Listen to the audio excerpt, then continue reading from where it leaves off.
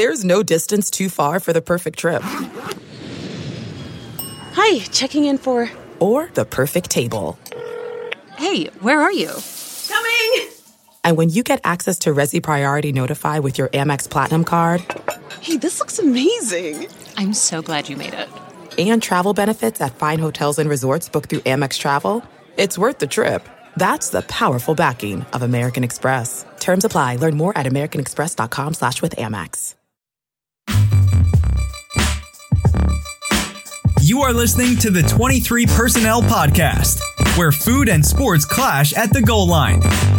Here are your hosts, Spencer and Michael.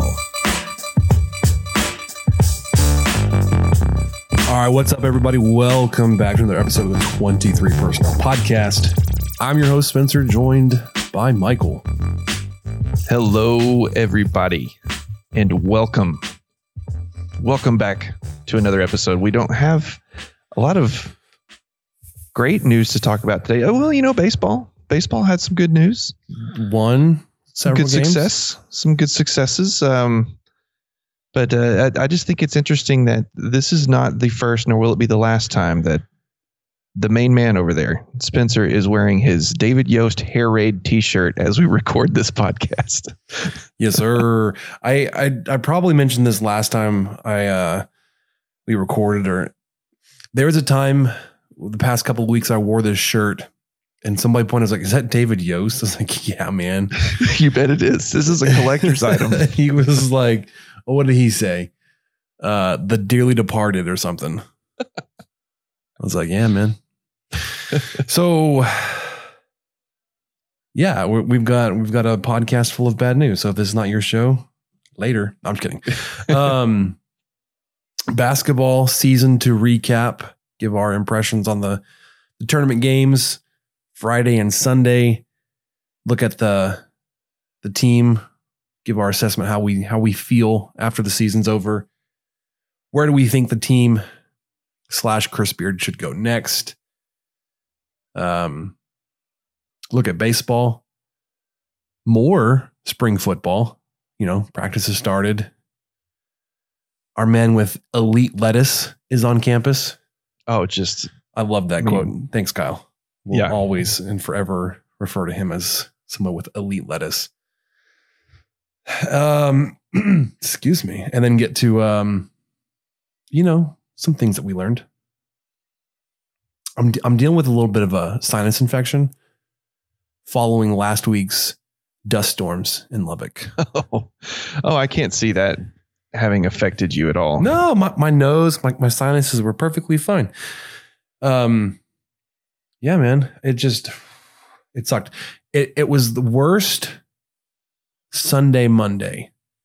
And Monday, actually, and this is, so we're recording on Wednesday a day late because Michael texted me at like 10 o'clock last night. He's like, hey, are you okay? We didn't ever record. I was like, yeah, I totally forgot. Well, I was legit kind of worried because I thought this has never happened before. No, I'm always like Tuesday, it's podcast day. I'm the one, I have to remind Samantha because she always forgets. And we have no, it's podcast day. It's podcast Well, day. I knew you had Little League. And I thought, based on your track record at Little League lately, there's usually been some injury.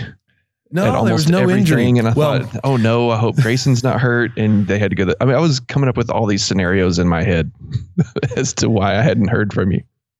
But I'm glad that all it was just, it slipped your mind. That's much better than, no, we had to go to the ER. This awful thing happened. Like, oh, okay. Something slipped your mind. That's cool. No. So got it. Yes, there was an injury. No, it wasn't to Grayson or our team. I knew there was an injury. Another kid got hit in the face. And this is a recurring thing that happens in, I guess, coach pitch. Really quickly, runner on the other team had gotten to second base, and we threw the ball. It was on a force. We're trying to get him out, so the kid threw it kind of hard. Second baseman missed the ball, and it caught this dude right on the nose. Oh man! And the throw was coming from third, so it wasn't too far away, and the dude put some arm behind it. He was fine. So he left the game to get an ice pack. Anyways, he came back and finished the game. He's fine. No. So what happened Monday, I spent the entire day in jury duty or the jury selection process. Voir dire, some of the West Texans call it. So like it threw my whole week off. Or at least that's what I'm blaming it on, because it just didn't feel like a Monday. Because I like legit spent all day up at the Civic Center Theater where the Lubbock Symphony typically or had played before the Buddy Holly Center. Yep. They had, I guess under the state Supreme Court had gotten permission to use that as an official courtroom for the jury selection process. So they brought in 70 of us, prospective jurors. Your boy was juror number 26. So I was the front third. Had a pretty good shot of making the first 13. First round draft pick. But well, so here's what happened. The DA was going through and say, hey, this is the case. This is who we potentially could be calling to the witness stand. Let us know if you have any connections to these people. And they had a huge witness list. Knew nobody, which is fine. Then they said, here's who we have on our offices. Do you know anybody? And sitting up there, I recognize this guy from an umpire that I used to call games with 10 years ago. So like a really tangential. Oh, dude, so tangent. Except like I also saw him at Little League tryouts in January. So like I had just seen him. So it was one of those things where like I couldn't not disclose it because we had discussed it. We made eye contact as we came in. So like he saw me, recognized me. I was like, oh, hey, what's up, man? So it's the DA's lead investigator for this case. So they were asking, do you know anybody? I was like, yeah, I know the investigator. He's like, how do you know him? I was like, well, we were Little League umpires like 10 years ago. They're like, do you think you could be impartial about any of his evidence produced? Like, yeah, of course. I don't. Whatever. It's like, no, I mean, he's my best friend. He's my blood brother. Which, unsurprisingly, like people trying to get out of them. Jury dude, like, yeah, I went to high school with that guy, and I would never believe a word he said. In terms of like witnesses or whatever, is like the thing that frustrated me. So I sat there until 4:45 when they announced the jury selection. I was not part of it. They picked a handful of people in front of me and a handful of people behind me. So it's not like they filled out the 12 or 13 jury before they got to jury number 26. There was a bunch of people behind me that got selected, which means I was not selected. I was like, okay, if you eliminated me because I knew your investigator, let me go then. I could have gotten so much else done with my day. Like, not forget it was Monday. That's Long right. story short, I forgot yesterday was Tuesday. Also had a baseball game. Anyways, it's wild. Today's Wednesday. We're moving on. I was, if you're a follower of the show on Twitter, which we'd appreciate at 23personnel, you will notice I was quiet during the game on Sunday. I was watching it with family and was not going well. I mean, it was in stretches, but I was like so in the game. I was not going to be like messing with my phone as well. I don't even think I was like in the group chat very much. No, I think that's the way to do it, but I just can't resist it. Sometimes I watch the whole first half without being on Twitter or, texting friends or chatting with y'all or anything. And then the second half, I don't know why, but I just like went all in, got the tablet out so I could type faster and check things more. And was just like, I don't know. I just kind of overwhelmed myself with takes and opinions and got myself a little bit more fired up than I probably needed to. Yeah. So we'll talk about that here in a second. Like I said, follow the show at 23personnel. You can follow me. Punts suck. Michael at Michael_LBK. You can also follow us on Instagram, 23personnel podcast. Need to remind everybody, Homefield Apparel has a text line. Homefield Apparel. You get a 15% discount on your first purchase if you use promo code 23personnel. That's right. That's right. Cop you some of that goodness. Like I said, we'll also talk basketball, like the games, season wrap up, and baseball. But guys, you know that as one of our newest sponsors on the podcast, you can pick up the very best sneakers at eBay Sneakers. From rare dead stock to the latest release, you can find the exact sneaker you're looking for on eBay. As the original sneaker marketplace, eBay is the place to go to cop the pair you've been eyeing. In partnership with eBay Armchair Media, we'll be raffling off 4 custom-made sneakers. Each purchase you make before March 31st, which is a week from today, through ebay.com/sneakers will enter you into a drawing for a one-of-one pair of Air Force One low tops. So not only is there a raffle, there is a giveaway. To get in on the giveaway, just screenshot your receipt, send it over to @ArmchairMedia on Twitter or Instagram. Friends, BetOnline is the fastest and easiest way to bet on all of your sports action. NBA is in full swing. College basketball heats up as the schools make their way to the madness. Sweet 16 fires up this weekend. So the tournament is here, as you know, and so is the $100,000 Bracket Madness contest, as BetOnline is the spot to be for all your bracketology needs. BetOnline has you covered for all the news, scores, and odds. It's the best way to place your bets, and it's free to sign up. Head to the website or use your mobile device to sign up today and receive your 50% welcome bonus on your first deposit. That's 50%. BetOnline, your online sportsbook experts. Yo, my bracket is destroyed.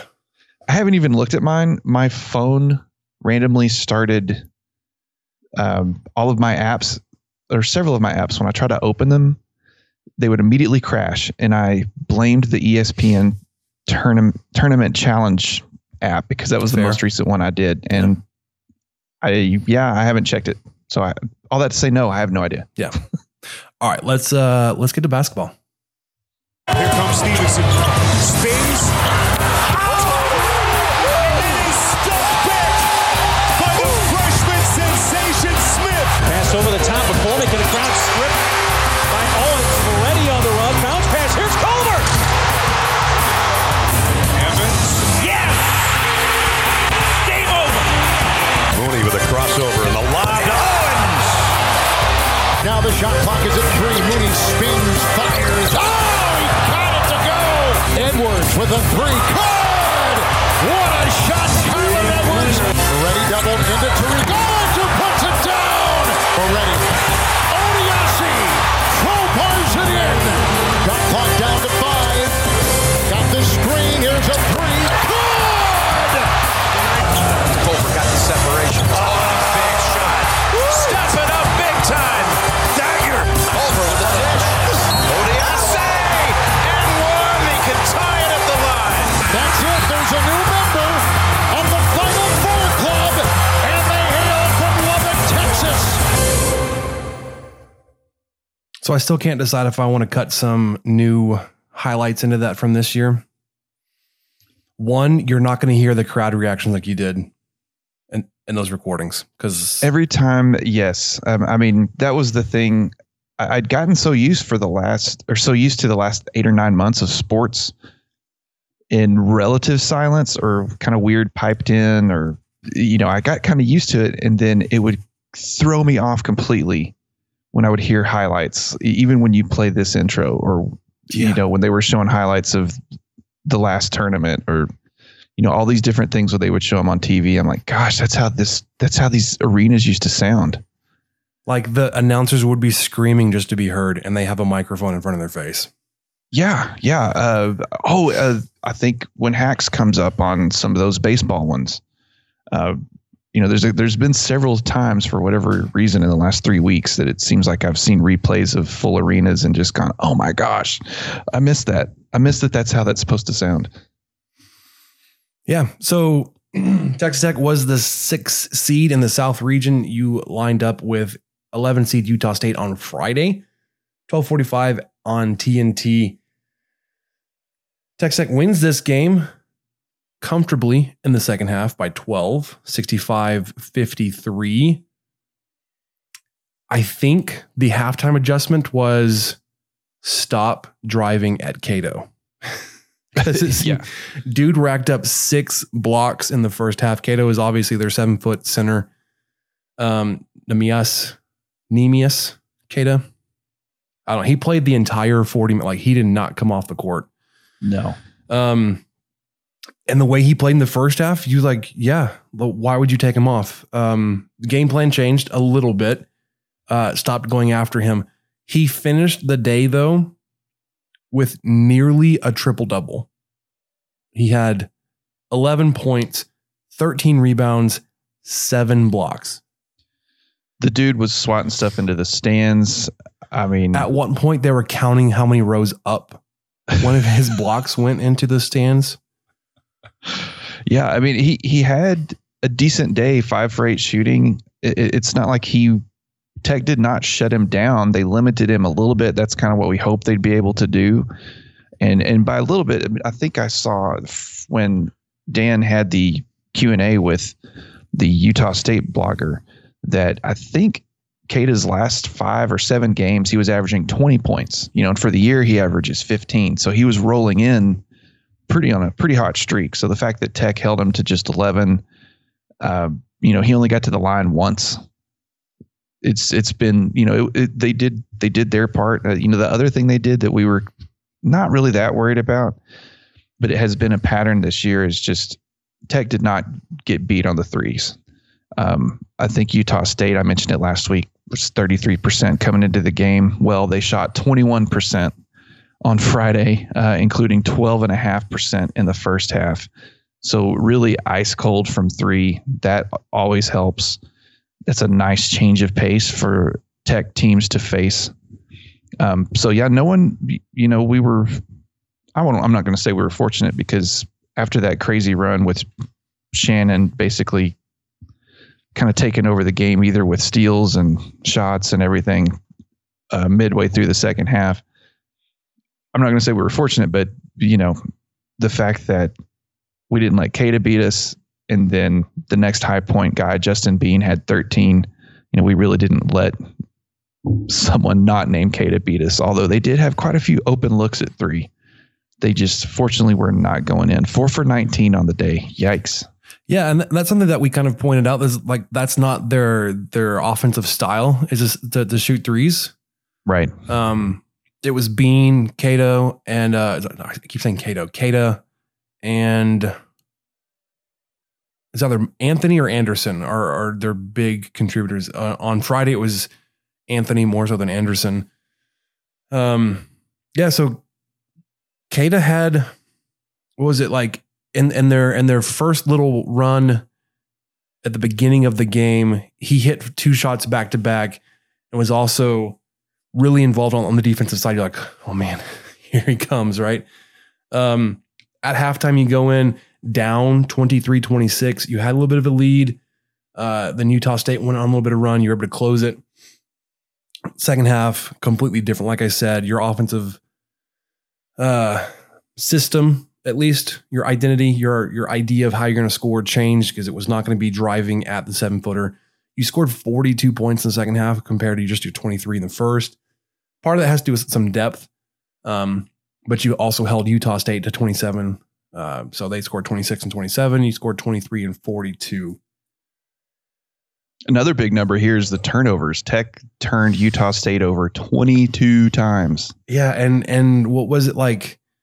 It feels like there was a big stretch there, at least like the second half, where there weren't any turnovers. Like there was I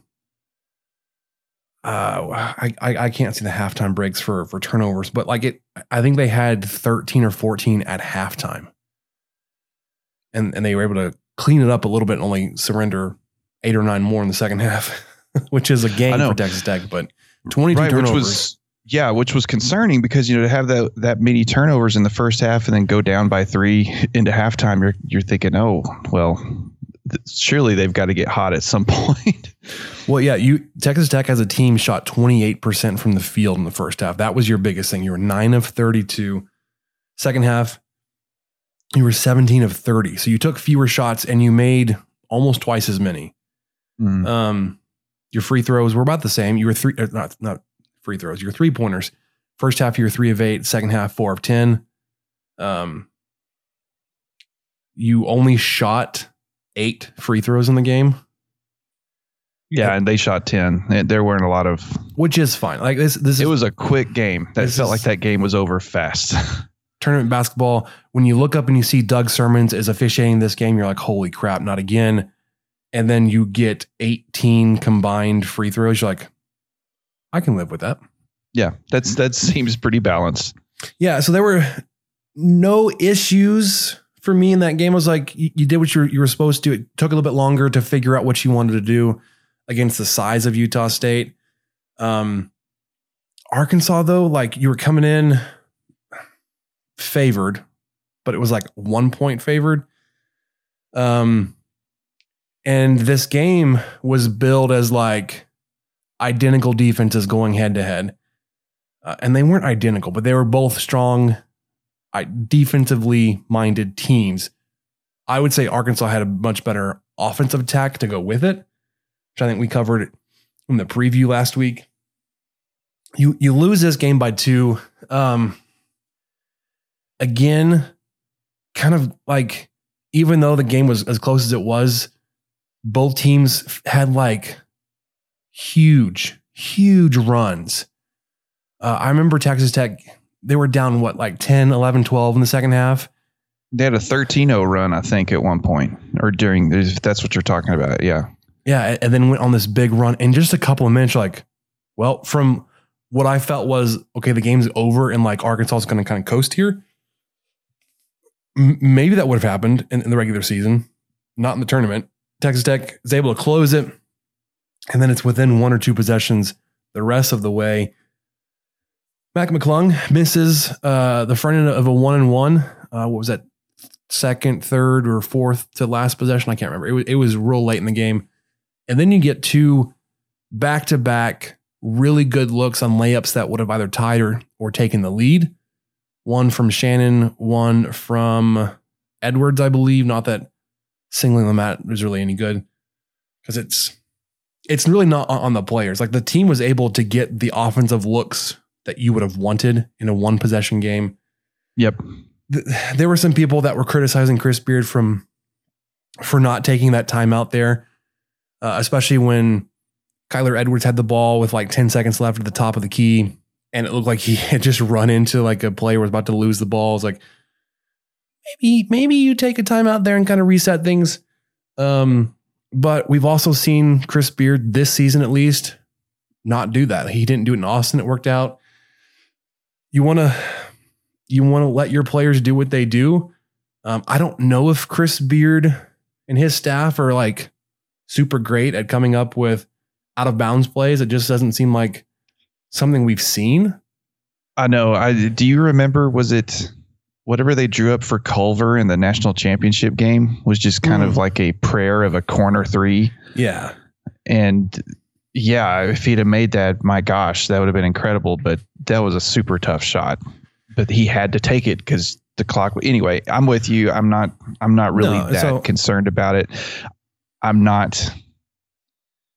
I feel like Shannon and Edwards were both probably hoping for the foul there. I think both of their layups were pretty strong. Yeah. They were just trying to. It felt like they went pretty high on the backboard because they were probably expecting to get hammered, and then they I really don't think they did. So I have no issues with that. You mentioned McClung's missed free throw. Right before that, McCullough missed a free throw. I think he was he was a shooting foul. So he missed his second shot. But I got hung up on those free throws, and then I realized those are the only 2 free throws they missed the entire half. Tech went 9 for 11 in the second half and just happened to miss those back-to-back ones in crunch time. And so we're obviously dwelling on those, and I'm talking to myself to just kind of chill out on that a little bit.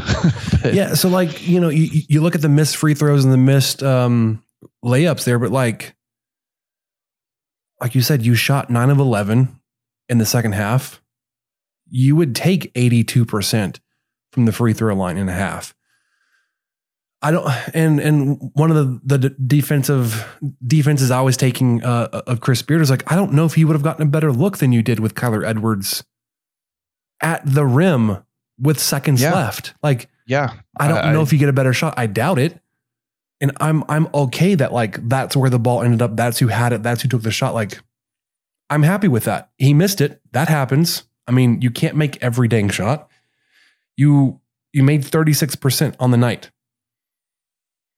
Yeah. So I mean, it was a really if you just sat here and looked at the stats, you're going, how'd Tech lose this game?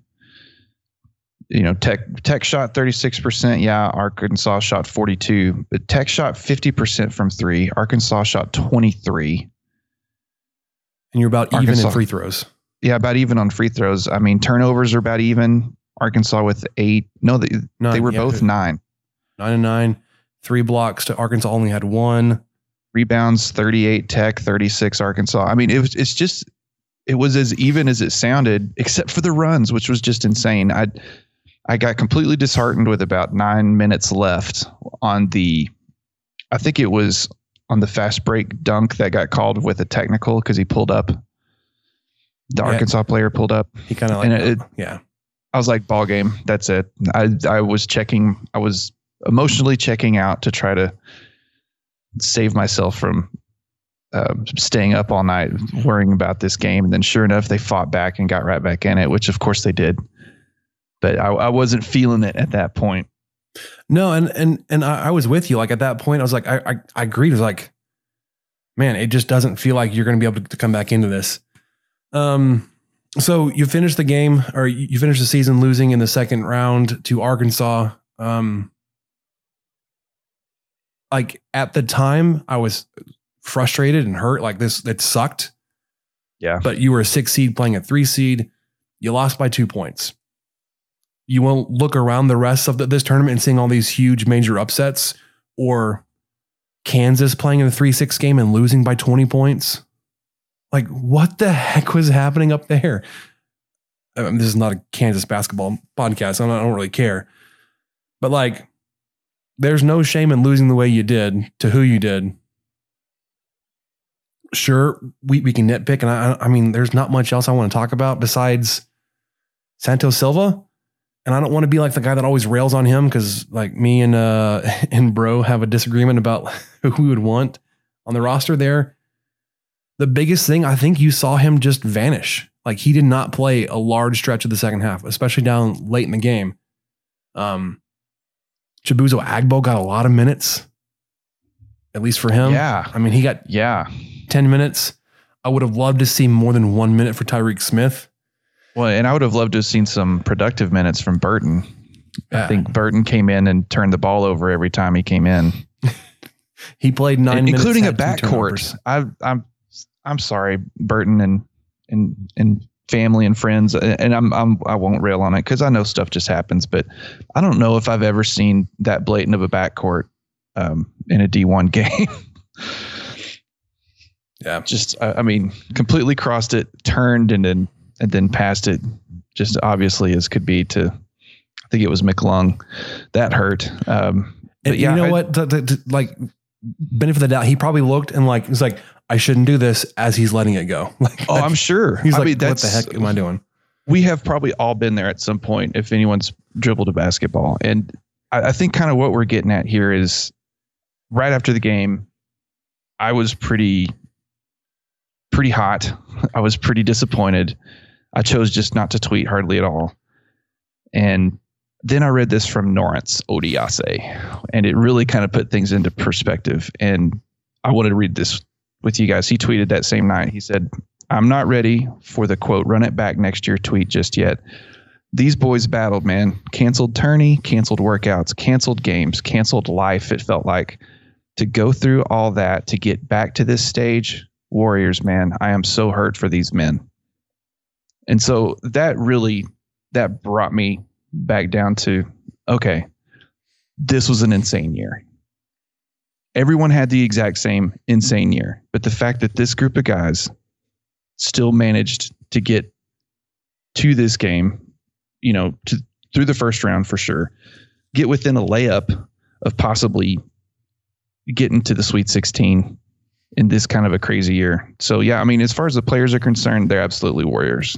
I'm with you on that, and I don't want to sound too down or too negative, But we have reached that point as fans where we are blessed to be here. We know this. We're fortunate that a second round exit is, you don't want to say unacceptable, but it is disappointing. You feel like, man, there was more in the tank. We were so talented. We had just a few things bounce this way. We could have this or we could have that. And you can say that without being negative. You could just, oh man, it was just right there and I almost had it. And I know that's something we talked about coming into this season. Sweet 16 may have felt like the goal, the floor, especially when you consider the talent. And then within a week of the season starting, you lose your McDonald's All-American, Namari Burnett, and Joel Ntombwe, who's been sitting on the bench waiting for his chance and played 3 games. And then you dealt with trying to, piece this team together again with all the things you just mentioned. It just, I don't know. Disappointed that we lost in the second round. Grateful to then realize that like our expectations are so high now after only a couple of like really good years with Beard. Like this is now the expectation, which has not been the case for Texas Tech ever. It's a crazy thought. It's really fun to think about the same conversation we were probably having about Tech basketball when they went to the tourney with Tubby Smith. And it just felt like, oh man, you're just glad to be there. You're just thrilled. It's unbelievable that they made it. And then, here we are 6 years later thinking, well, it wasn't Sweet 16, but I guess that's okay. Kind of thinking. And it's just all about perspective, which I believe Odiase put very well, a lot better than I could have said it to. Yeah. So to make yourself feel a little bit better, you want to look around the Big 12 a little bit. The first round, everybody in the Big 12 won except for Texas. I don't mind it. I don't care for Abilene Christian. I grew up around Abilene. I do not care for them, but this did not hurt my feelings. Lost Abilene Christian. Abilene Christian has since lost as well, so they've been eliminated. But Big 12 goes 6-1 in the first round. Second round, unfortunately for the Big 12, everybody else except for Baylor lost. Oklahoma State, Kansas, Texas Tech, West Virginia, all eliminated in like 24 hours. It was rough. And then like I said, you look around the brackets, you see kind of the path that has been paved for Baylor and Gonzaga to meet up in the national title and just the 1 versus 1. You're just like, oh my gosh, like the path couldn't be easier for them. Cause you look around like who's left to challenge them? Like Loyola is an 8 seed. Oral Roberts. Oral Bob, as a lot of people like to get in on. Arkansas plays Baylor. I mean, I think that could be a good game. I don't know, man. So overall season impressions, I think we kind of settled on disappointed on the results on Sunday. Not surprised. Where do you see room for improvement moving forward? I definitely, and I think we've talked about this a lot. Even today, we've already mentioned it a little bit, but I think we need a big man. We need a legit big man, or just some size. I'm not sure, because small ball can only get us so far. It feels like anytime we come across a team with a lot of size, somehow we were able to manage it against Texas. I'm still unsure how that worked out 2 out of 3 times this year with the size they had. But Kansas definitely had the advantage. Pretty much every team we played in the Big 12 almost had some sort of size advantage. So I really think that's where Tech should focus. That was the one tweet that I mentioned after the game, was that, Beard, he might be browsing the transfer portal this evening with a taquito, trying to find a big man. And I would like to see more Tyreek. Oh my gosh, I've totally blanked on his last name. Smith. Smith. Could we just call him Reek? I know. I usually said Tyreek and it threw me off. I know he doesn't need my help, but I want to point Beard's nose towards Chapel Hill, North Carolina. All right. Oh, what's going on? What's going on over there? Former 5-star freshman Walker Kessler, center, transferring from North Carolina. 5-star center, 7'1", 245. His season numbers aren't so great, but if you look at that's probably why he's transferring. There are a lot of people saying that Roy Williams was kind of forcing things for another player to get the playing time that Kessler probably should have gotten. But you look at a game he played in the ACC tournament versus Notre Dame. Dude, like Keita, but against, Notre Dame instead of Texas Tech. Very nearly had himself a triple-double, like 16 points, a dozen or so rebounds, and like 8 blocks. No. Other way around. I think he had like 8 rebounds and 12 blocks. It was like, that's insane. It was backwards what you would have expected. You're like, yes. I inject this into my veins. The problem is a lot of people are saying, oh, he's probably going to Gonzaga, which I wouldn't doubt. I don't follow the transfer portal all that well, except I looked at the Gonzaga roster when somebody said that. Our man, Ryan Mainville, said, oh, he's probably going to Gonzaga. I looked it up. Gonzaga has, currently on their roster, they have 2 7-footers that are underclassmen that play minutes. They have 2 more that are 6'10" and over. One of those is Timmy, who's going to be going pro. But there's that. They also lead for the number 1 recruit in the country this signing class, which is also a 7-foot center. So I find it highly unlikely that they will have 4 roster spots for 7-foot plus centers up in Spokane. Yeah, I mean, share the wealth a little bit. Now, they do play with, they have one of the biggest rosters I've ever seen. I was looking at it, I was like, good gravy. Like, you think about, it's the inverse of Texas Tech, right? They have 1 or 2 guards that are 6'3" and under. Everybody else is 6'8" and above. Oh my gosh. Yeah, everyone on Tech's team is 6'7" or below that plays. I think PV might be listed at 6'8". I can't remember. Which feels generous. Yeah. But yeah, I mean, I would welcome, I think we're on the same page here. I would welcome the presence of a big man. I really think that's going to be a difference maker. I think Santos Silva did exceptionally well for, his height in the position that he was in, forced to go against these larger guys, forced to play some volleyball basically and slap the ball out to the top of the key and hope someone in red or black caught it, as opposed to just grabbing it, which I understood, and it drove me nuts at the exact same time. But there wasn't a lot of option there. So I would welcome a big guy. I think Tech could use it, but I'm not going to expect it because Beard has yet to really. He's pursued a few, he's gotten a few, and then he's let them go. Yeah, that's the other thing. Or he's never played them, or vice, or both. So I really don't think it'll actually happen. It was just kind of seems like a good idea to us who do a podcast and watch a lot of Tech basketball. Yeah, I mean, you've got a 7-footer on campus now, and you don't use them. Well, he's not.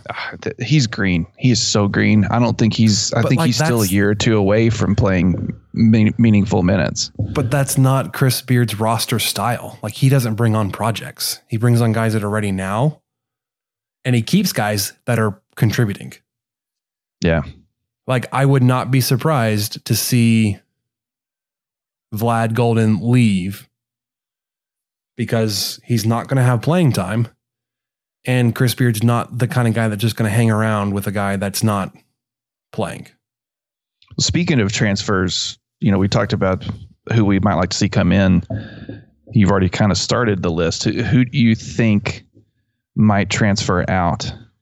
Golden. Yeah. That wouldn't surprise me too much unless he's willing to stick around. I mean, he may not be able to latch onto a roster somewhere immediately. Unless Chris tells him to. Chris. Why am I don't know him. Best I'm buds. sorry. First name. So I know Burton was a surprise that he got eligibility this year. I don't think he would leave, but I don't know if he was supremely happy with his role. Yeah, I mean, we didn't think Ntombwe would leave after that saga from the year before, but here we are. I would hate to see Tyreek Smith leave or Agbo leave, but I think both of those guys could make a case. Santos Silva, as a senior, still has the opportunity to come back because I think everybody's allowed this year of eligibility back. McClung should be back. Shannon should be back. Yeah, I mean, there's talk of them declaring, but I don't see a lot of traction there, especially with McClung, with the way his productivity really went downhill the last 7 or 8 games. Shannon kind of helped his stock a little bit, I think, in the tournament, but I don't know if it's enough to declare for the draft and get on a roster. And then Nadolny, I mean, he did play a lot of minutes for Texas Tech, but maybe he wants to go somewhere where he could be, a starter. And I don't think he's going to be a starter at Texas Tech. I don't know if he's going to either. I mistakenly thought that before the year started. I thought he would crack the starting 5 at some point, and he never did. And I guess it's worth mentioning too that Beard stuck with Shannon starting over Peavy. The last 3 games of the season? I think he did that against Texas as well in the Big 12 tourney. So there's going to be, this is what we've come to expect with these off seasons with Beard. There's going to be a lot of turnover. There's going to be some movement. There's going to be some last minute stuff happen. So we'll just go on that ride and see where we wind up in October. So what's funny, looking at the roster really quickly, there are positions listed there, which are kind of iffy in Beard's system anyways, but Micah Peavy is listed at a guard, 6'7", 215. Tyreek Smith is listed at a forward, 6'7", 220. Yeah.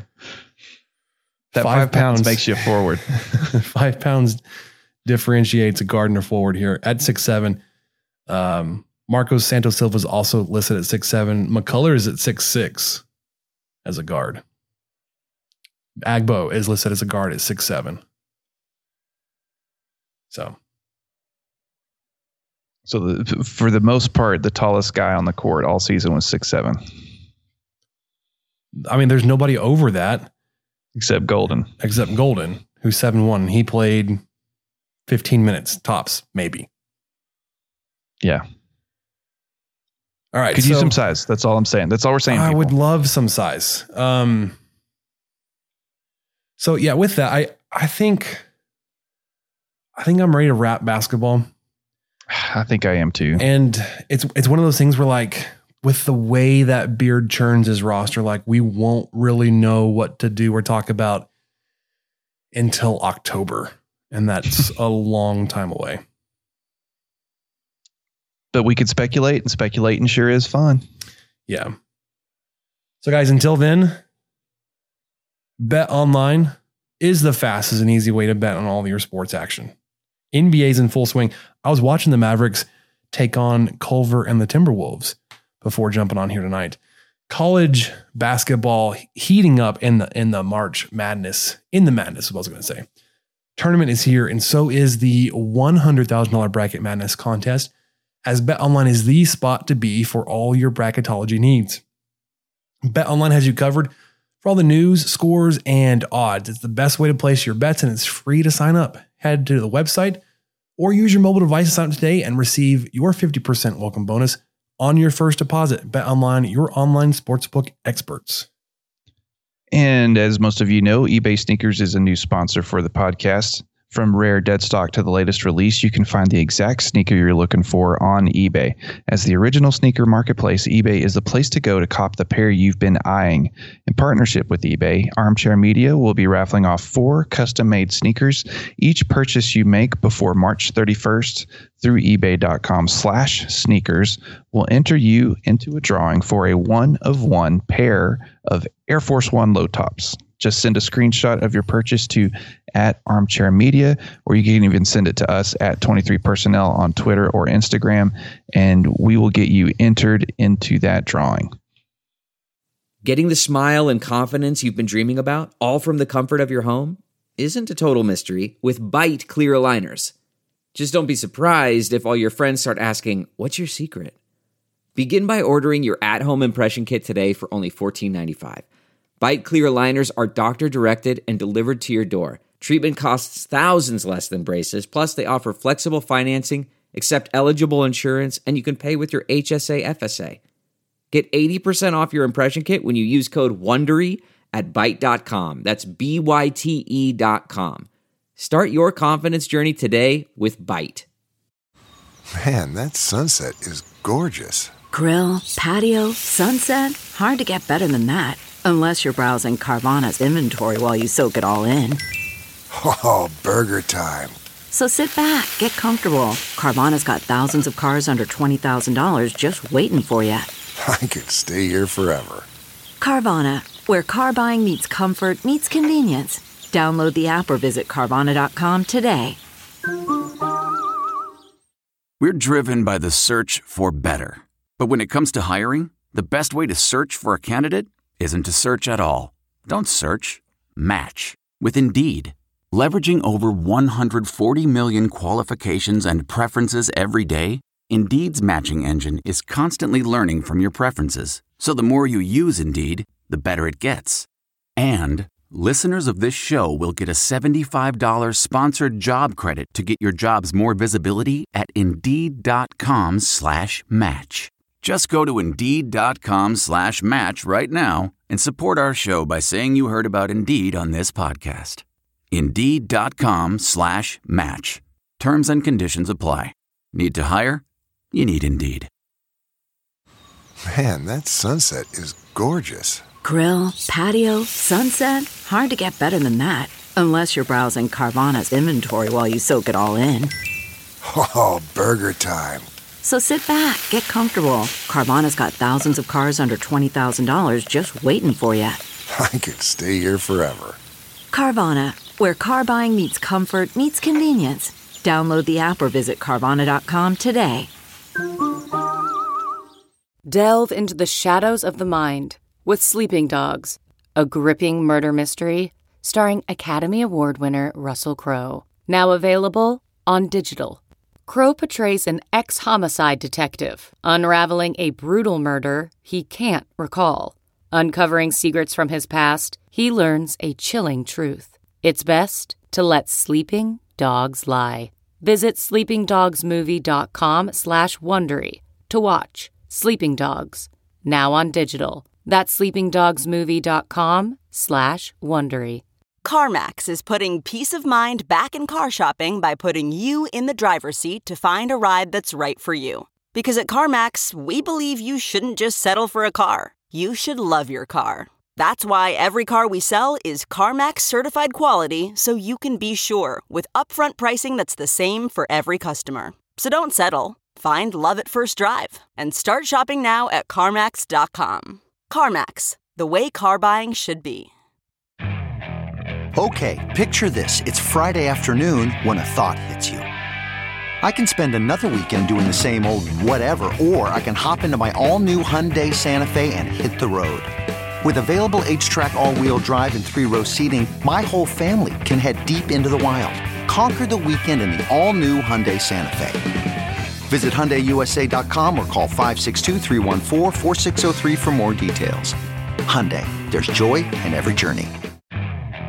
Okay, picture this. It's Friday afternoon when a thought hits you. I can spend another weekend doing the same old whatever, or I can hop into my all-new Hyundai Santa Fe and hit the road.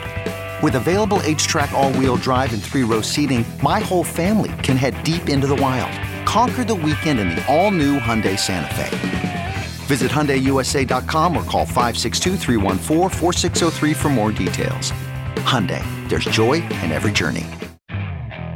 Okay, picture this. It's Friday afternoon when a thought hits you. I can spend another weekend doing the same old whatever, or I can hop into my all-new Hyundai Santa Fe and hit the road.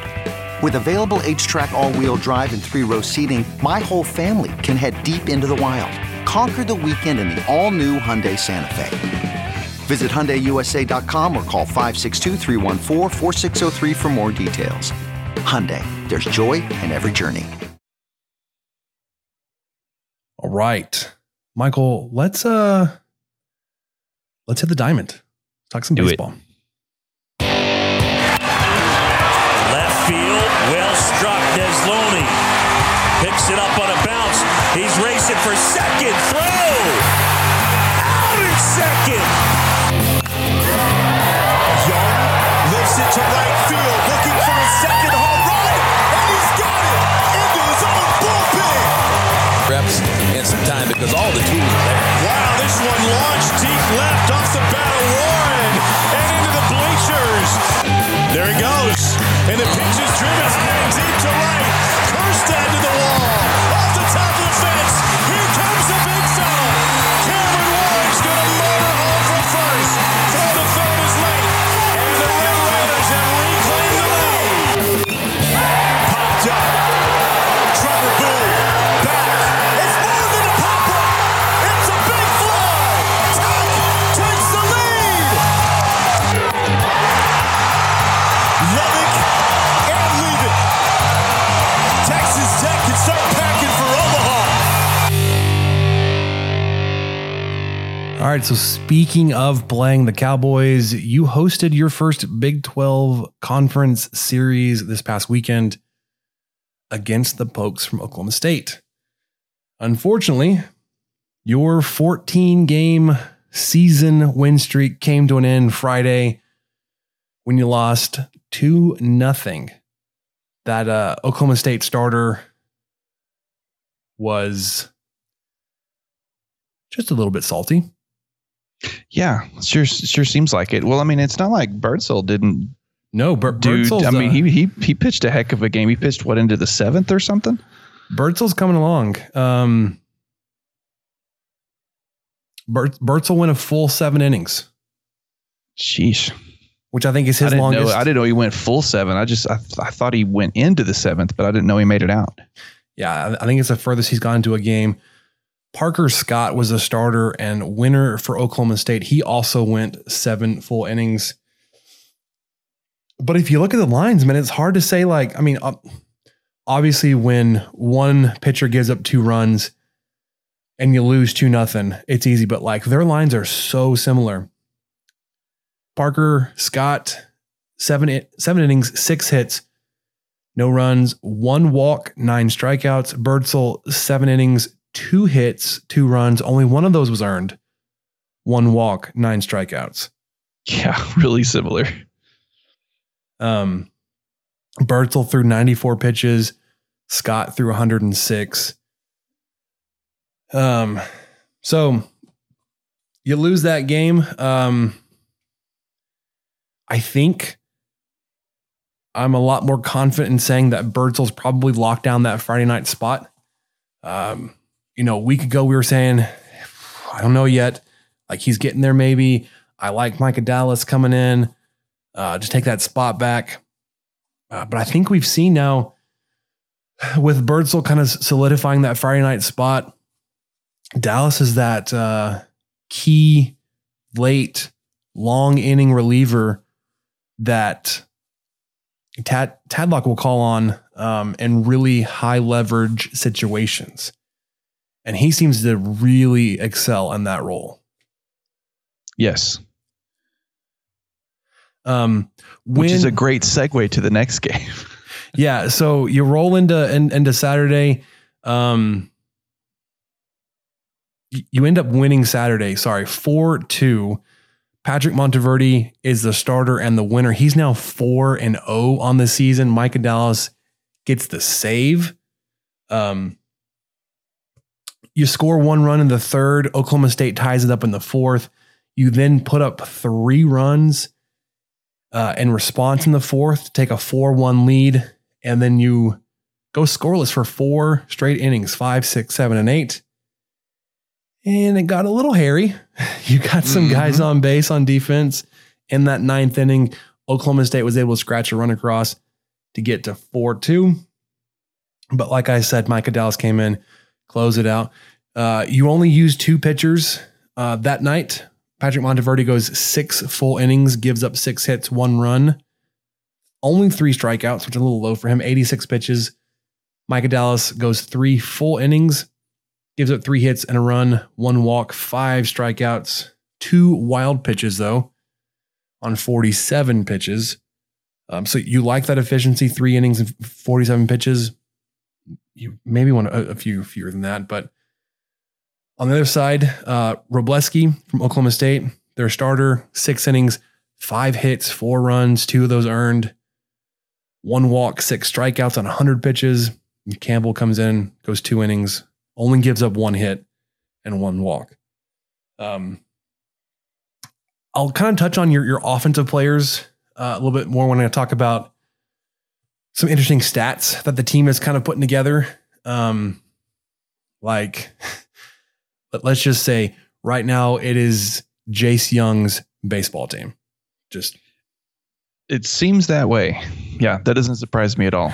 At least with the bat in his hand. Your pitchers, I think your starting rotation of Birdsell, Monteverde, and Montgomery, like, they are so solid. Like, that's probably the most solid 3 you've had since you had both Gingery and what's his name? Why can't I think of his name? I can't help you. The other starting pitcher that you had for a couple of seasons that was just dominant. But even then, there's Sunday guy. I think that was also one of those years was the Dylan Dushek and Ryan Shetter combo. The Dushetter, yeah. The Dushetter. But this year, your weekend rotation is salty. Then when you look at your relievers, you're really happy with Micah Dallas. You really like how Andrew Devine is coming on. Still a little shaky. Connor Queen is probably going to be your closer when it comes to those close games that where Dallas is not pitching. He currently leads your team in saves. And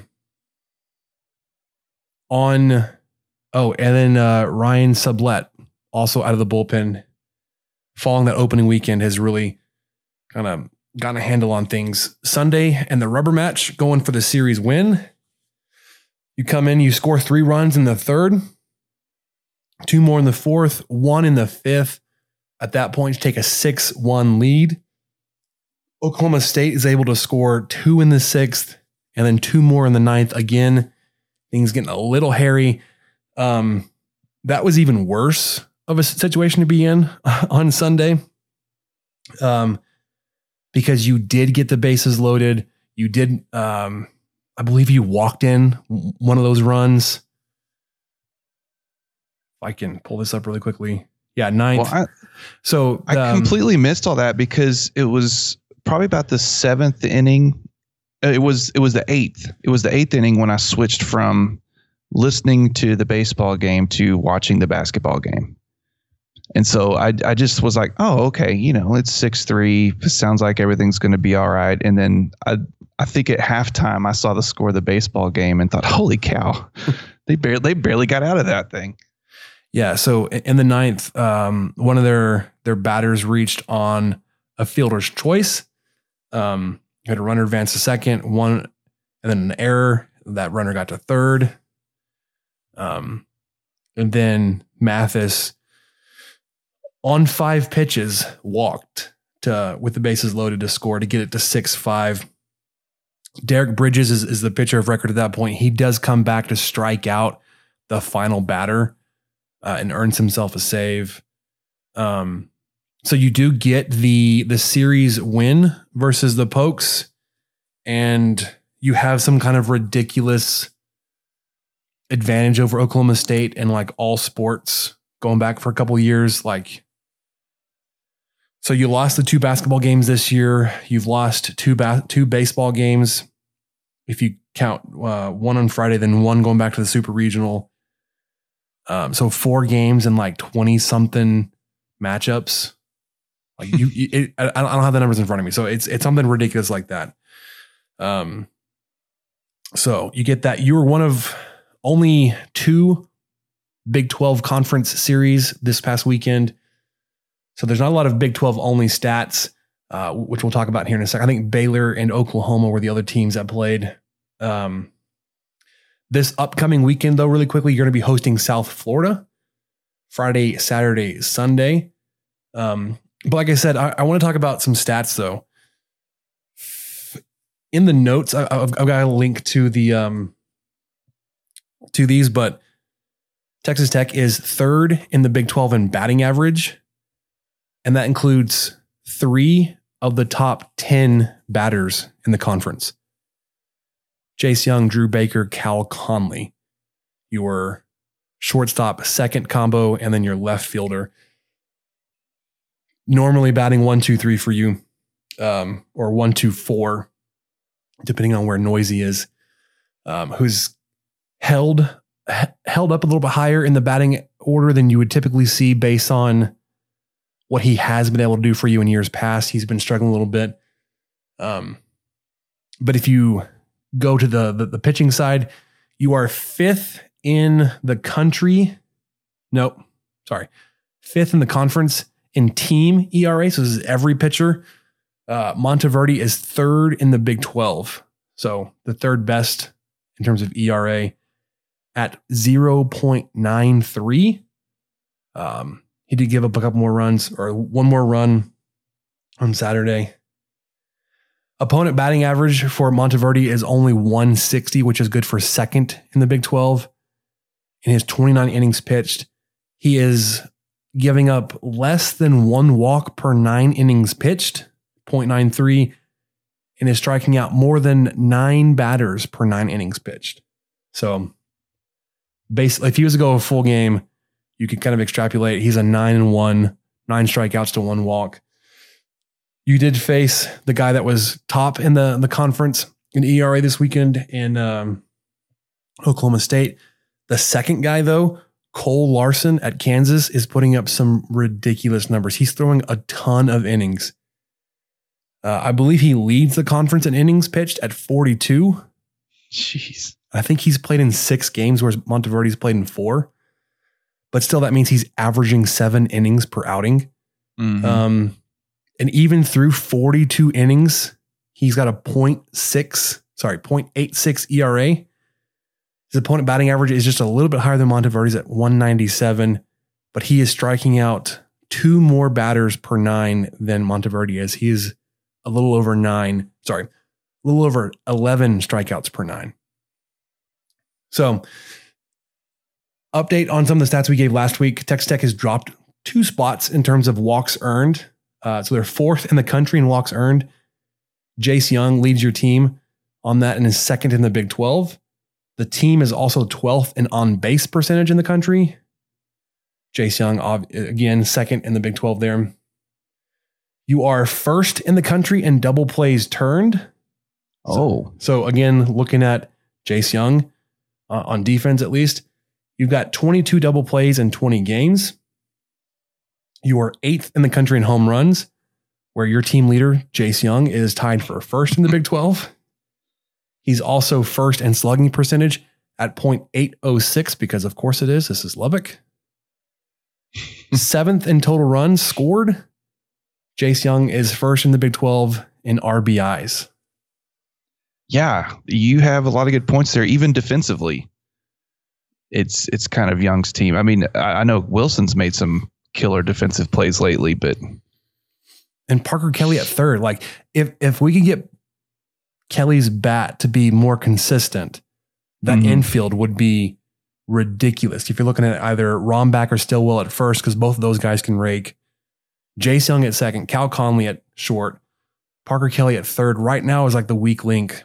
And then you get Fulford or Rom back behind the plate.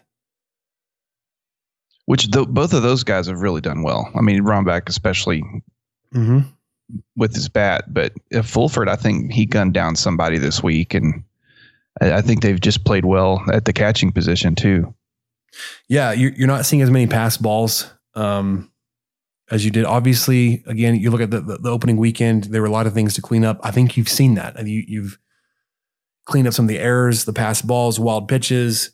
You're batting a lot better. So Jace Young as a repeat freshman or COVID freshman, however you want to denote that, is just carrying this team, which is a good team to carry. I mean, it's not like he's just the best player on a bad team. Like, this is a really good team, top 10, top 5, depending on which polls you're looking at.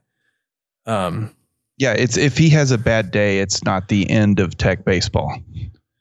No, if he has a rough day or a rough series, Tech can pick up some slack. But man, yeah, he's a great talent. Yeah. So Young is batting .403 right now on the season. He's the only batter over 400, but real close behind him is Drew Baker. Your leadoff batter going .395. Like, that's the kind of average you want out of your leadoff. Young's on base and slugging is 1327. Like I said, leading your team in home runs at 8. Romback is closest with 5. You got 2 players with 4 and Conley and Fulford. Cody Masters has 3. And a handful of others just have the 1. Jace Young leads your team in RBI. Of course, if he's leading the conference, he's leading your team, 29. Conley's got 22. Romback has 18. As a leadoff hitter, Baker's not going to have those same kind of numbers. He's got 9, but that's only when the batting order turns over and somebody's ahead of him that's on base. Yeah, so Jace Young, it's a good pickup there from San Antonio. Yeah, pretty decent. Your no duh statement for the night. Like I said, wow, I can't get my conjugations right. You will be hosting South Florida this weekend. I couldn't tell you one lick about them. I would point you over to Dinger Derby and Red River Dugout. They're going to have you all squared away. In terms of your preview for the weekend. Let's see really quickly. They are 9-9 on the season, 7-6 at home, 2-3 on the road. They've played games against Florida Gulf Coast, Florida A&M, Stetson. They had a game scheduled against Florida State, but it got postponed. Florida Gulf Coast, Stetson again, Florida Atlantic, and North Florida. So not really strong competition there on their schedule. Say Stetson was once good. Florida State, it's decent, but they didn't play them. So fairly untested team coming in. And even then, only a 500 record. So you've got an opportunity to improve on your 16-4 record. Yeah. Not too bad. Doing math on the fly. We're good here. You're doing it. You're fine. No Living basketball this weekend, so baseball's what you got. Unless you're going to sneak into some football spring practice, which, Michael, you want to talk about some football? Yeah, let's do that a little bit.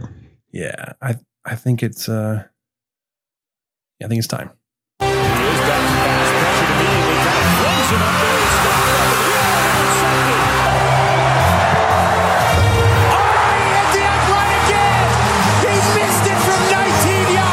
Welker takes it at the 11. He's going to try to get to the right sideline, breaks the tackle. He's got running room at the 30, the 35-40. He's the midfield, the 45-40. He may go. 25, 10, touchdown, Red Raiders! the freshman. Screen underneath Derek Ward. Breaks the tackle, still up the sideline. Turns on the juice. Touchdown. So Harrell in the shotgun from the 28 to throw. Goes to the right side for Crabtree. It's caught. He plays. Oh, he scores! Touchdown, Red Raider. Unbelievable. Touchdown. Unbelievable. Red Raiders. Michael Crabtree has done it. Let the scoring begin. All right, so only a couple things in football. You've got your spring practice notebook over on Stake in the Plains. If you haven't seen that yet, be sure to check it out. Biggest news is that Tyler Shuck is on campus and participating. He is practicing with the team. If you were looking closely, there was a quarterback highlights hype reel video that came out over the weekend, or maybe it was Monday or Tuesday. He's in there throwing. He's the one not wearing shoulder pads because he's early on in his participation with Texas Tech, whereas the other guys have a couple of practices ahead of him. And like I said, his official roster picture, or that was released with the promo, it said that announced his arrival.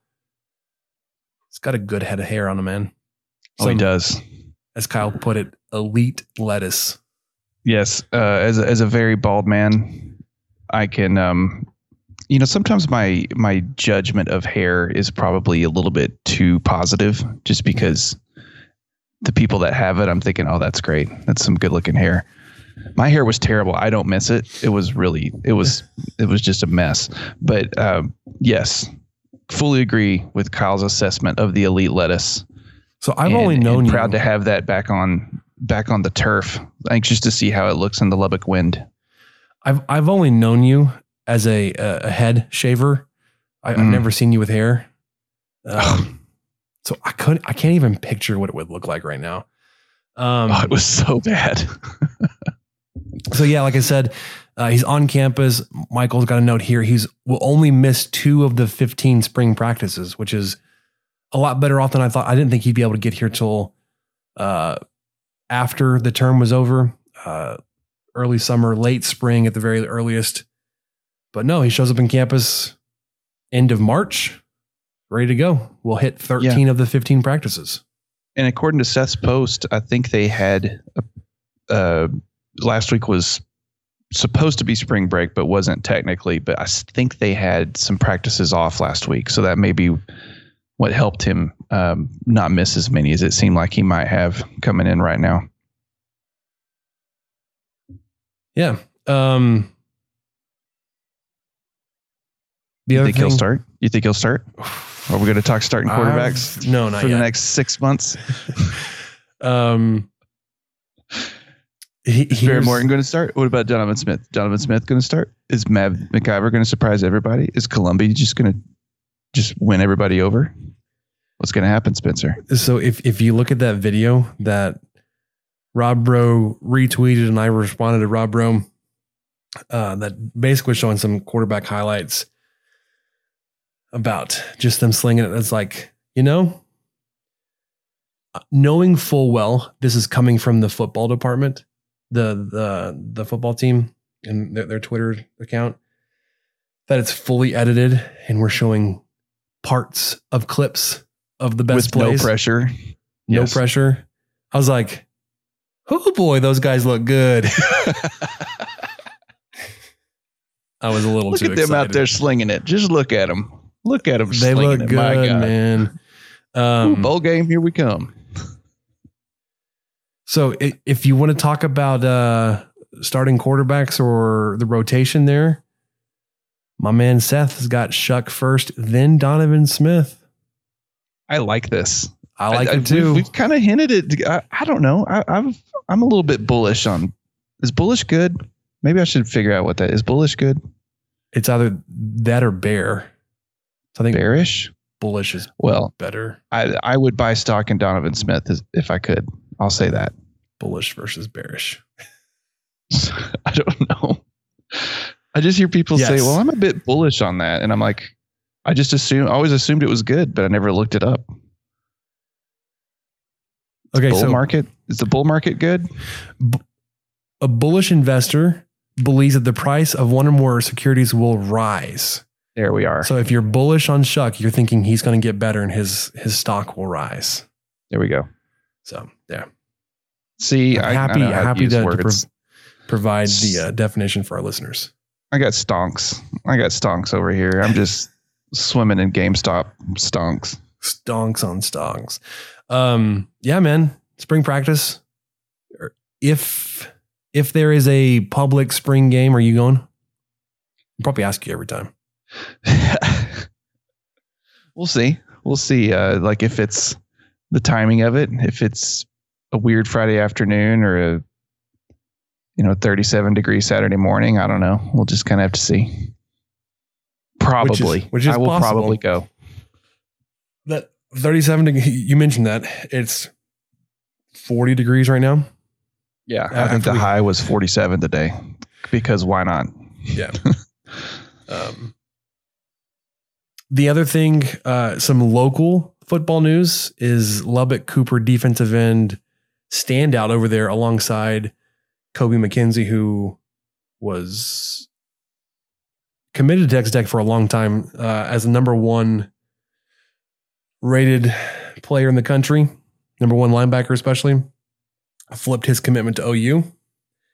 But Kyler Jordan, who some people believe is as good of a player for this Lubbock Cooper team, grew up a Texas Tech fan, obviously here from Lubbock, committed to Baylor. So let me get your... we don't fault the kid. Let's get this out there first. We're not disappointed that... Yeah. Anyway, go ahead. I know where you're going. So Matt Wells, early on in his Texas Tech career, said he's going to recruit West Texas kids first and then go from there. However, we've seen not that. We've seen Texas Tech and Lubbock kids get the preferred walk-on treatment in February, like a week before signing day, which we saw. You picked up a handful of Lubbock kids this year.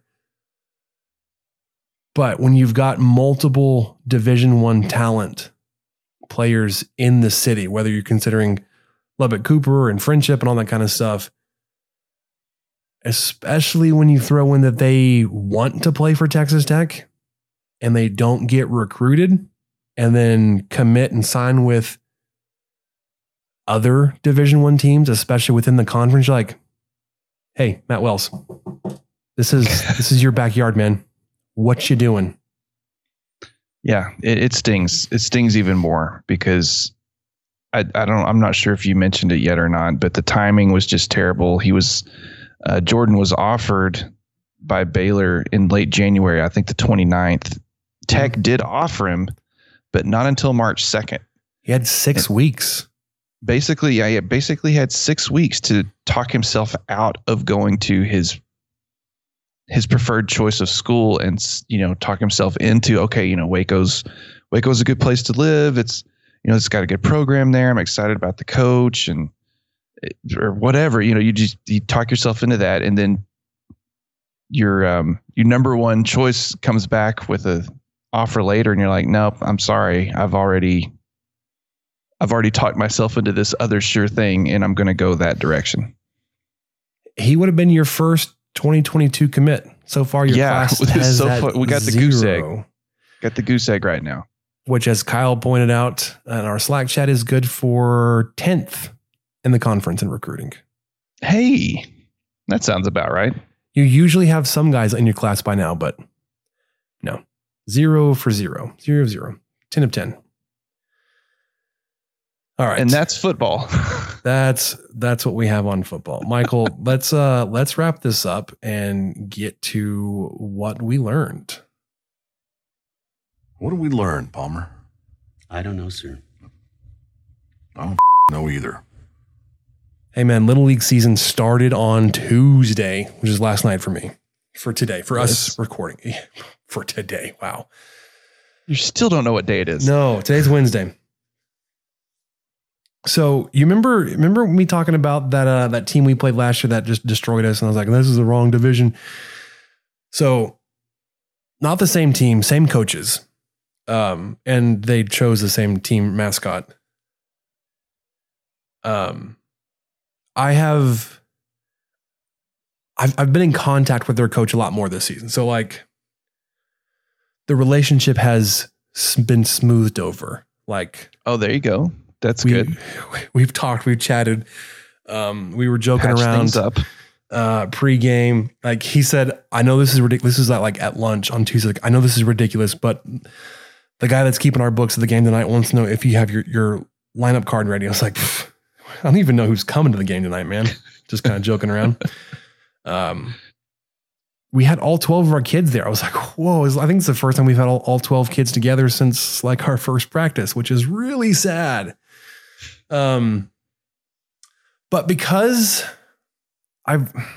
this feels so wrong, but because I've lowered my expectations and I held this coach and this team up on a pedestal, losing by 10 runs last night, I did not leave frustrated.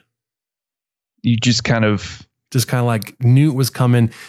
And when we got down to our final at bat and we had our weakest 3 batters up, I was like, all right, guys, start packing up. I didn't say it, but I was like, pick your stuff up.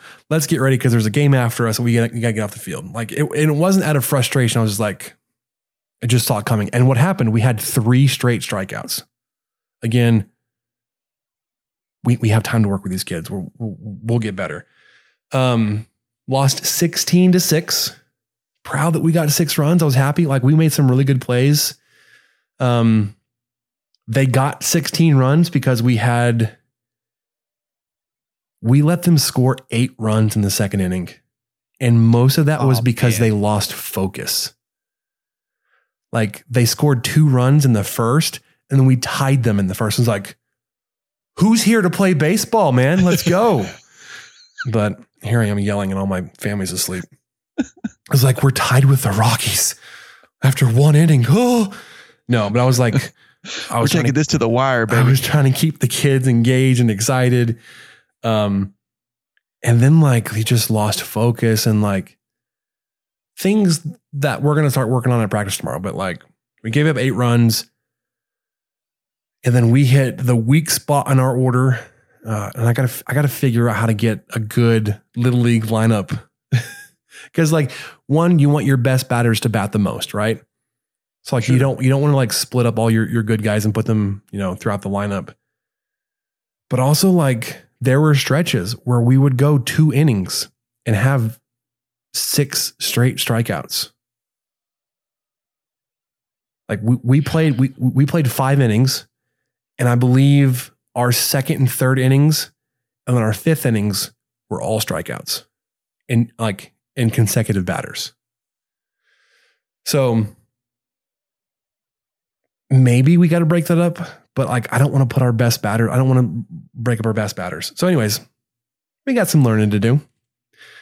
We got some consistency to find in terms of our batters. Defense at this age, it is what it is. They didn't do anything egregious besides just not pay attention, which they're 7-year-olds. They're 6 and 7. Yeah. I mean, like when you see him play, you're like, oh man, some of these kids are really good. And then you realize like some of the kids on these teams will turn 9 during the season. Whereas Grayson won't turn 7 until the fall. Like there is a big age group here. Yeah, that's true. Like he missed the cutoff of playing in modified T-ball again by 2 weeks because they do the school age cutoff. So they're looking at school age 7 and 8-year-olds as of September 1st. That's a wide range. I mean, there's a lot of difference between a 6-year-old and a 9-year-old. Well, here's the thing. We've got 2nd graders and kindergartners on this team. Oh, man. So it's like, it's just hard to keep all them together. It's hard to keep them focused too. Yes. So got to figure that out. Going yard really quickly. I mowed again today and it was glorious. I loved it. It's great. Lawn's coming back. The front yard is still like, it looks the worst it's probably ever looked, but it's coming back. I did notice while I was mowing today, my neighbor who has Bermuda, who scalped it a few weeks ago, I was looking, like, it's coming back too. Look at that. Well, I think the big freeze killed our shrubs. Oh no. I think they are dead. So I'm kind of putting off the inevitable of probably having to dig them up. So we'll see how that goes. But for me, on what I learned is I am determined to make some homemade hot sauce. So not salsa. Okay. I was about to say by hot sauce, do you mean salsa, but no. Yeah. I mean, actually hot sauce, because Allison got me a great gift for Christmas, which was just a box with some seasonings and some dried peppers and some bottles and vinegar and stuff. And it was some recipes to how to make your own hot sauce. And so I made 2 of those recipes and neither of them were very good. And I don't think it's my fault, because I swear I was following everything exactly right, but all the peppers that were in it were dried peppers. And so I wonder if they just aren't packing as much of a punch as I would want. So I think my solution is to make some hot sauce with some fresh peppers, which I plan to take a stab at this weekend. I've got a couple of recipes in mind. It's kind of hard to find peppers that aren't, like the standard 5 that you see everywhere. If you're looking for even red jalapenos, those are kind of hard to find. But there was a red jalapeno sauce where you roast the red jalapenos before you add like garlic and onion and tomato and some other stuff. And then you make a hot sauce out of that. And that sounded really good to me. And then there's another one I'm looking at doing, which is a habanero cilantro. So I've got some recipes and I'm going to see how it goes. And I may never do it again because I might, I'm not sure how it's going to be like boiling 30 habanero peppers on the stove after they've been chopped up with a food processor. I might run out every single person in the house. Paint might peel. I may not have any nose hairs afterwards. I have no idea how that's going to go. So it may be a one-time deal, but she planted the seed and I'm like, I'm determined to make some good hot sauce at least once. Do you have like a turkey fryer, like one of those outdoor burners you could boil? I sold it recently. Oh, I sold it recently. That's on you then, yeah, I guess. I used to though. Yeah. So that sounds interesting and like something I'd want to do, but I'd want to know the sauce I'm making before I make it. So like almost want to have like this is a spoof off of Louisiana hot sauce. If you like Louisiana hot sauce, this is what you want to make, or something similar to that. Well, they have some like that, but the trick with them is several of these recipes require you to ferment the peppers for 7 days. And I'm like, hey, one step at a time.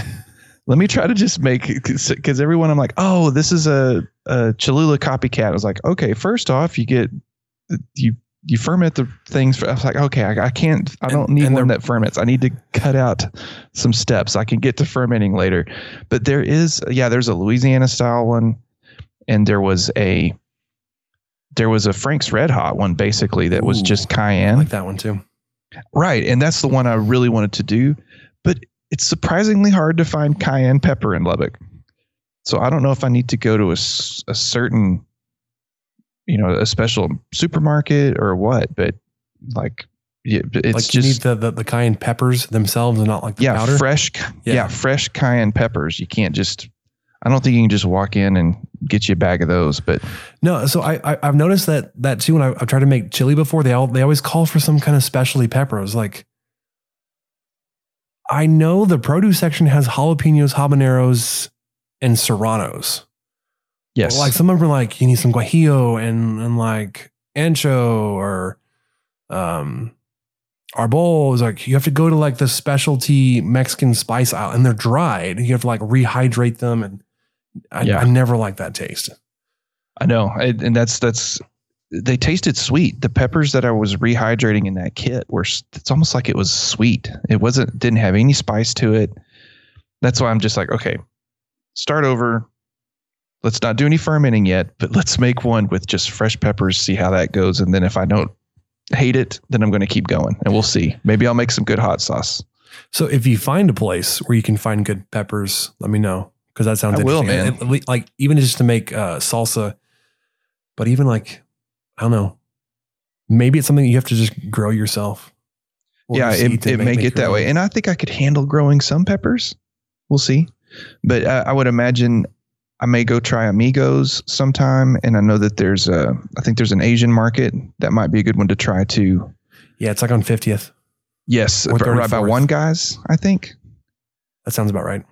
But I figured that those would, I'm just going to go to HEB and get what they have this time. I'm going to take like 3 or 4 recipes and just, okay, I'm going to make do with what HEB has right now. And then next time I may branch out. Okay, I'm going to have some red jalapenos, or I'm going to have fresh cayenne pepper, and I've got to get it to make my knockoff Frank's Red Hot. It may also not be in season for all these. So yeah, all those things are possible. I have no idea. I'm wading into the unknown, man. Well, let me know, because that all sounds interesting. I'm excited for you. I want to try it myself.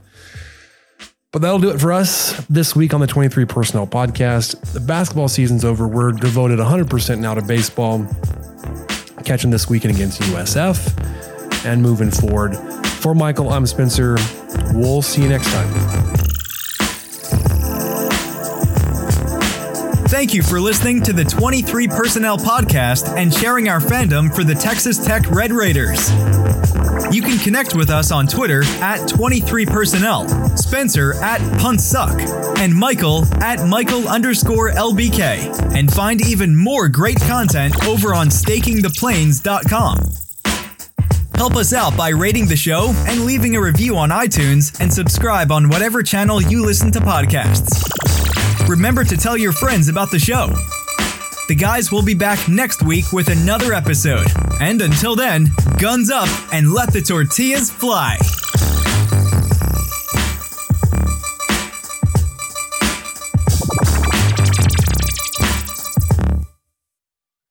One, 2, 3, 4. Those are numbers. But you already knew that. If you want to know what number you're going to pay each month for your car, use Kelley Blue Book My Wallet on AutoTrader. They're really good at numbers. AutoTrader.